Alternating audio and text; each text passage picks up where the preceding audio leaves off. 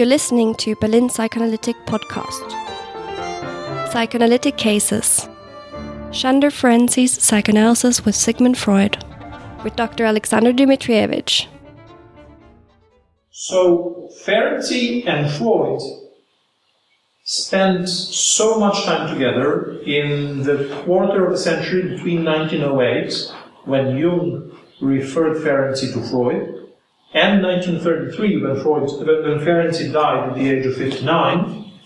Ferenczi was probably the closest person to Freud when it comes to traveling together, having summer vacations together, exchanging ideas, making plots and intrigues against other psychoanalysts and so on. At one moment, Freud wanted Ferenczi to be his son-in-law. He wanted his daughter Matilda to be married to Ferenczi. That is how close. Don't get me wrong, until the very end, in the last letters, Ferenczi writes always, "Dear Professor," and they use Z, a very formal way of addressing, but that is absolutely usual for Freud. When Ferenczi was in a very unusual personal situation, that he had a lover in Budapest who was married, and then he started analyzing the daughter of his lover, and then he fell in love with the daughter, that is the girl's name, Elma Palos. His solution for the problem was to refer her to Freud. So the poor girl moves to Vienna, is analyzed by Freud, and they again all the time gossip in their correspondence about her. Ferenczi is analyzed by Freud in 3 brief analyses between 1914 and 1916. Despite this personal closeness and huge, almost unlimited admiration Ferenczi had for Freud, he begs him all the time to take him in analysis. One day Freud says yes, and gives him the appointment for his first session.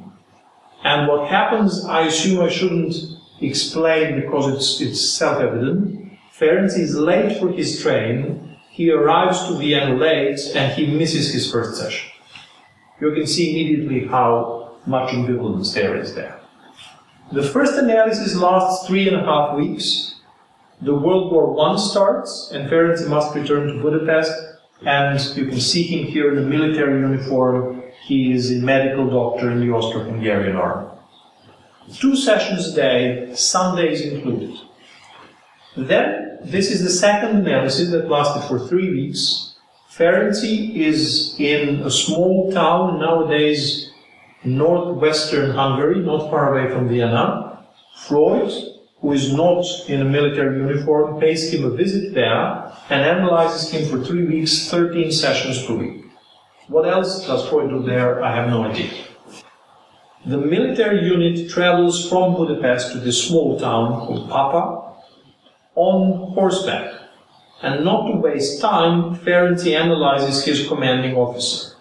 So that's like historically the first and maybe the only analysis on horseback. The final part is in the autumn of 1916. Ferenczi has 2 weeks of leave from the military duty, and he doesn't go home to Budapest or to his hometown of Miskolc. He goes to Vienna, and he has 3 sessions per day for 6 days per week with Freud. So all in all, historians believe Ferenczi had 131 sessions with Freud, which by nowadays standards for psychoanalytic training is like a warm-up. When this is over, and the war is over, Ferenczi wants more analysis. And he very specifically writes to Freud, "You have never analyzed my negative transference." So, hatred, anger, envy, and so on. And Freud replies, "You have received enough, from here you can go on your own." There's more about the plot, about circumstances mostly. But Ferenczi, we believe now, was a chronic medical patient. Throughout his life, he had very many somatic problems. He, in the end, died from an autoimmune disease And many people have witnessed that he wanted moral analysis throughout his life. So he will be in a mutual analysis with Georg Grodek in Baden-Baden for several years. But this is probably a hot story of psychoanalysis over the last several years.